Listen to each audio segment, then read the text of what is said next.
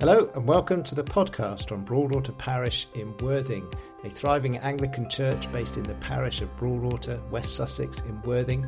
We are one church across 3 sites, and Christians have worshipped for over 1,000 years at our church at St Mary's. This podcast features sermons from our services and interviews and other episodes, and you can find out more by going to broadwaterparish.org.uk. Thanks for listening, and we hope you enjoy this most recent episode of the podcast.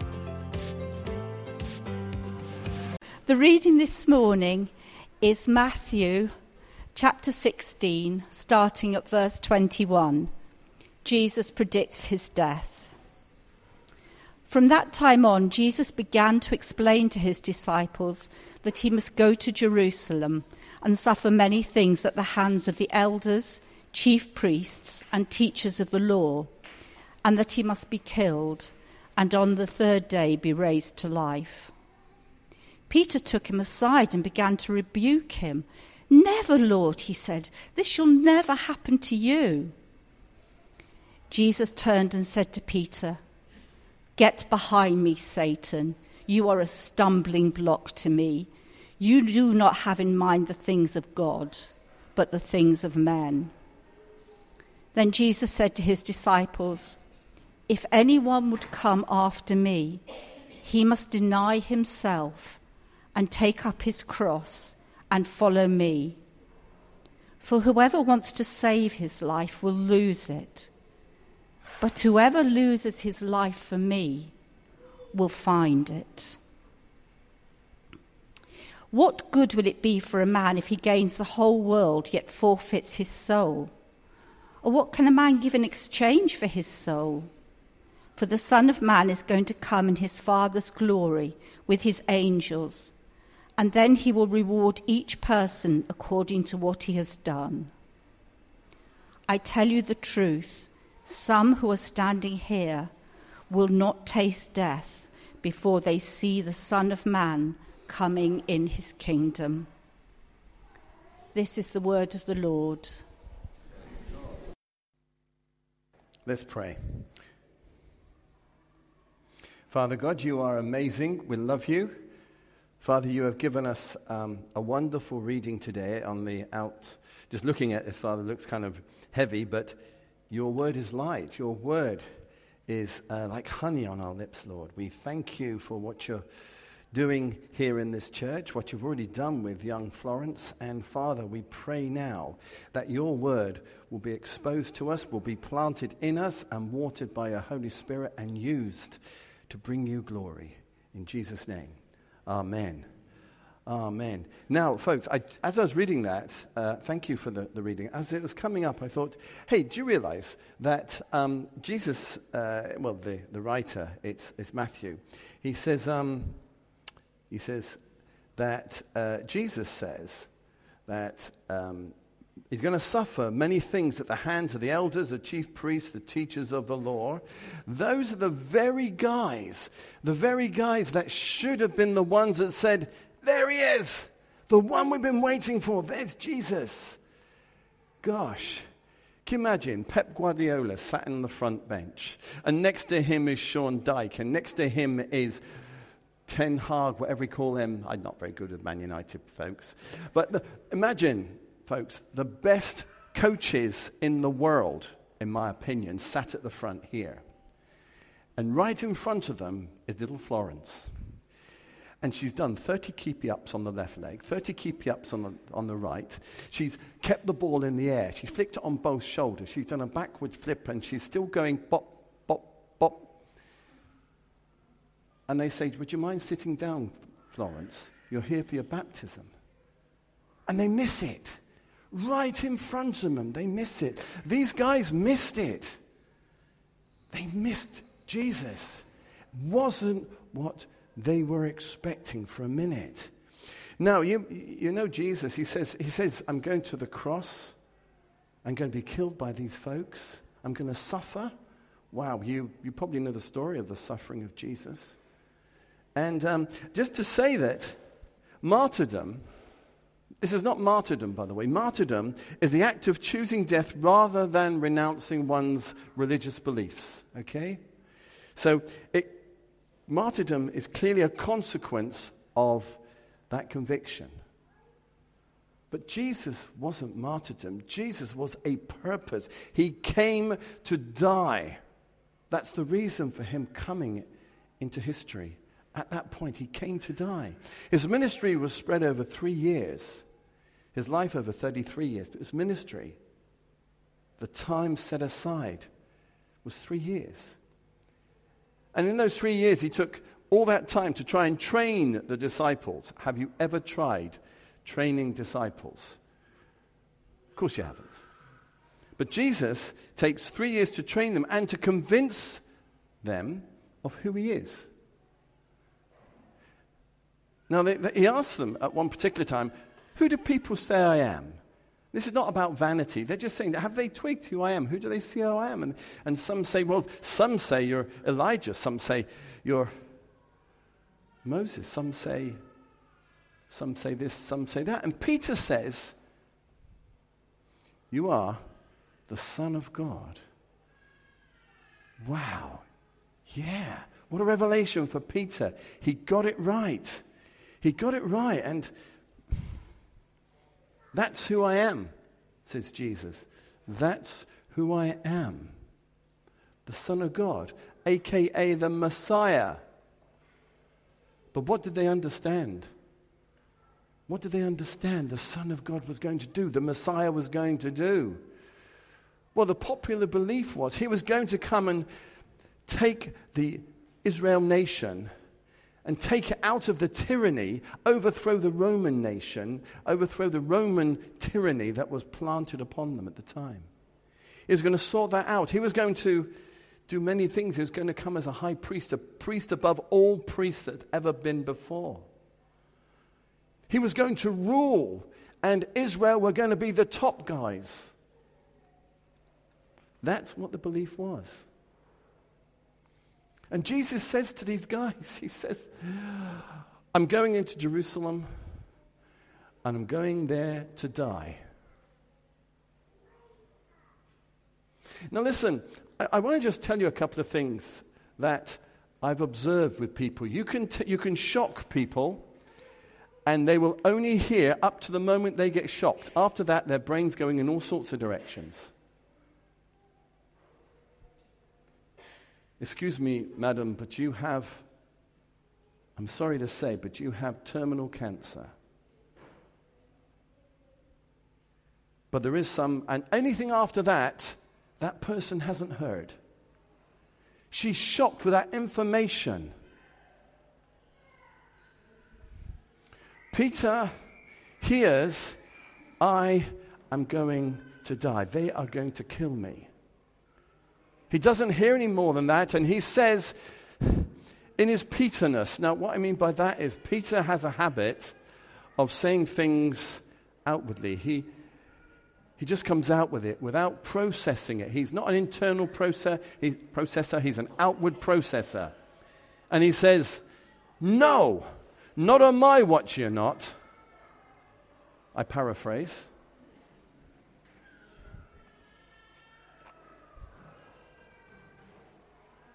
Peter is that kind of explosive character. But why is he saying this? He's saying it, I believe, he's saying partly through pride. Peter was the one assigned to look after Jesus. Maybe not by God, by himself. He thought, I'll look after this guy. I will protect him. I'll lay down my life for him. Which a few days later, a little time later, it turns out he wouldn't lay down his life for him. But he says, listen, I will protect you. I love you. I don't want you to die. You're not supposed to die. You're the Messiah. You're supposed to lead us into this amazing revolution. And Jesus says, well, hey, you know what? You used to be, this is not quite how it goes. My interpretation of this. You used to be Peter the Rock. Do you remember a few days back we called you Peter the Rock? You're now Peter the Stumbling Block. Folks, a weed is a plant in the wrong place, a flower in the wrong place. It's a weed. You look at some of the weeds, they're beautiful things, just in the wrong place. A rock which Jesus wants to build his church on can also be a stumbling block if it's not in the right place, if it's not aligned with God. Spoiler alert, Peter does worse things than this. But the good news is Jesus sorts it all out later on. But you're not going to get to that today. It takes 3 years. You'd think they would understand, having been with Jesus 3 years. But I've got to say, their actions show their belief system. You can be ever so polite, but stub your toe. What comes out your mouth is the real you. Oh, bless my soul, I just stubbed my toe. Drat and blast might be an upgrade from that. There's a lot worse you could do. But by their very actions, we have the disciples showing us how much conviction they got from Jesus' teaching. Because he says, I will be put to death, and in 3 days will rise again. This comes to pass. But where were the disciples on the third day? Were they waiting outside of the tomb? Were they waiting for Jesus? No. They were hiding in a small room, scared silly, scared witless, that they were going to be caught by the Romans. Oops, Freudian slip. By the Romans and put to similar punishment, a similar death. But I want to just go back to the response of Peter. Jesus says this to them all. And he says this to us especially today. Whoever wants to be my disciple must deny themselves and take up their cross and follow me. There's one key word in there. It's the word their, meaning their own, meaning your own. He's not asking you to take up his cross. He's done that. His cross, his purpose, was to die on that cross for us. He's not asking you to do that. What he's asking you to do is to take up your cross every single day, to do what you need to do to be a follower of Jesus. Now, folks, you can't do this. You cannot do this without the Holy Spirit in your life. You have to be, there's no two ways about this. You have to be born again. Because you can try and follow the life of Jesus, the example he shows. But boy, it's a tough act.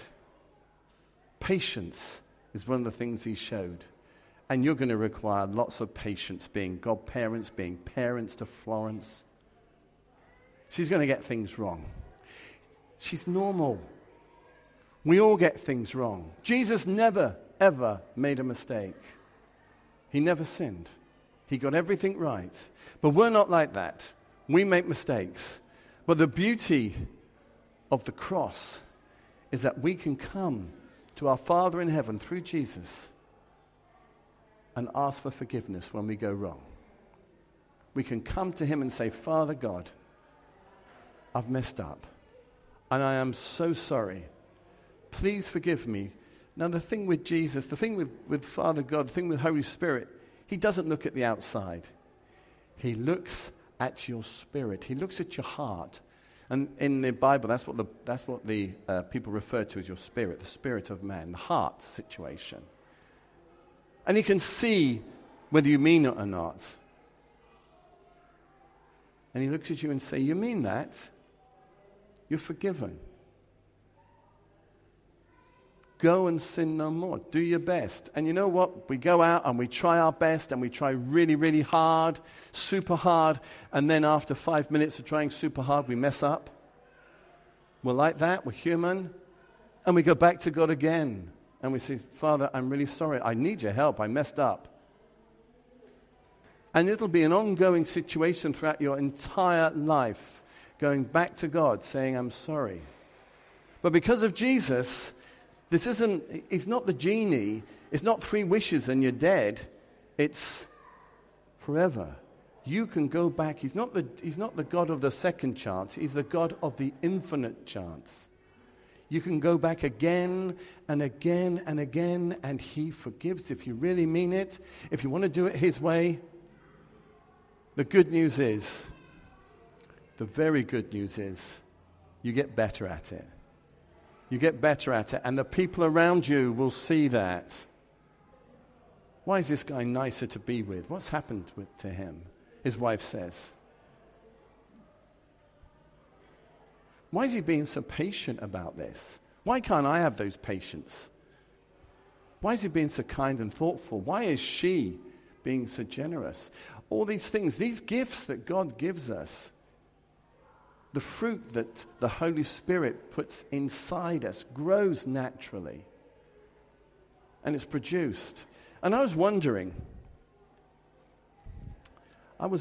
what's it take to be a follower of Jesus? This is not someone who does what Jesus does. This is a follower. A follow means to trust, to believe, to love, and then to follow. That's what I mean by a follower. And quite simply, it's this. To stand before Jesus and sincerely mean, in other words, because he's looking into your heart, you can see you mean it or not, sincerely mean, Lord, I need you in my life. I mess up. I want you to be my Savior. I need you to be my Savior. The words are very simple. Your own words, however you express that, that's the feeling behind it. And if you say that to him, he says to you, I will come in to your life. My Holy Spirit will fill you. And that's my phone telling me my time's up. It's okay, it's not my wife. The Holy Spirit will fill you, and you will be born again. And we'll start our life from scratch. And we've got a wonderful life together. So folks, if it's you, if you want that life, then let's pray together right now. And if you've already got that life, let's pray together right now. Father God, there are so many good things that you offer us. But the offer of following Jesus, to love him, to serve him, to walk with him, to trust him, to follow him. Father, it's what we want for Florence, it's what we want for her family, it's what we want for all of us. Father, give us the strength to do that. In Jesus' name we pray. Amen.